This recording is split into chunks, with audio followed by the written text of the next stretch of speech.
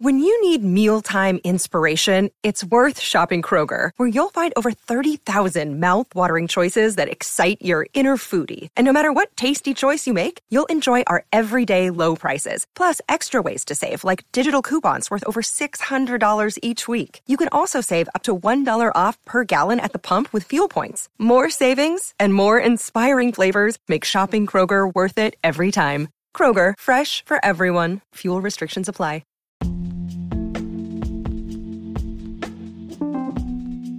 Hello, and welcome back to Heartblend Podcast. Today we are discussing the truth about saving money. I wanted to share a new perspective on this after taking time to research why saving money can be very difficult for many of us, myself included.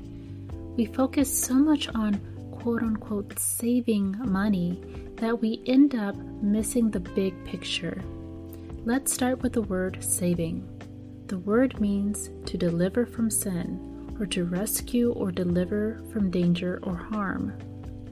I don't know about you, but hearing the word save automatically puts me in the mindset of rescuing. Who am I rescuing the money from? Myself? That doesn't feel very good to think of yourself as a source of destruction of your money. Our brains hate the idea of saving because we are taking action towards something but not receiving instant gratification, so there's no hit of dopamine when you decide to not spend. You know the phrase, a penny saved is a penny earned? It's not true. You already earned it. You're just keeping what you earned. That's a phrase targeted to spenders, and typically those with a poor mindset. The truth is, we have to throw out the word save and use the word keep. How can you keep more of your money? Do you see how it puts you in the position of power? There is really no such thing as saving money. There's only managing your money. Because at some point your cash will be applied at a later time or invested. Does this mean to not use a savings account? No, not at all. We are just changing our view on the way that we handle our money.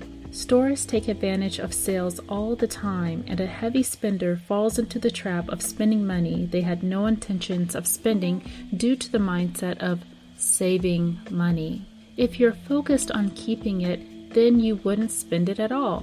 Be strategic when it comes to sales and clearances, and purchase things you already intended to buy. Manage your money better by taking inventory of your needs well in advance. Set clear intentions for things you want to do and to have, and as you come across a sale on what you need, then great! You get to keep more of your money. Now that you've kept more of your money, you can use it to invest with so that you can begin to keep and grow your money. If you have debt, then apply what's left over to your debt to get yourself out of the negatives sooner so you can begin to actually establish security and stability in your finances. Practice better money management skills and be more logical when you decide to purchase something. How does it add to your value and contribute to your legacy? How are you caring for your future self? Don't use emotions to drive your purchases, as emotions are temporary and ever-changing. Money is transactional, and no matter how you look at it, when you see your bank account, the emotion you felt when you purchased those items isn't felt when you see the amount that has been spent. It's just numbers, and the emotions have faded. But imagine the emotion you'd feel when you would see several numbers with many commas in your account. You'll feel great, confident, secure, and free. Of course, the money itself is not what brings the gratification, but it's what you can do with it. And the more you have, the more money that can grow and provide yourself with the freedom and abundance you're looking for. So remember, focus on keeping your money, not saving your money, and keep your future self in mind. Take note of how much you're able to keep this month with the opportunities you create for yourself. This concludes our episode on the truth about saving money.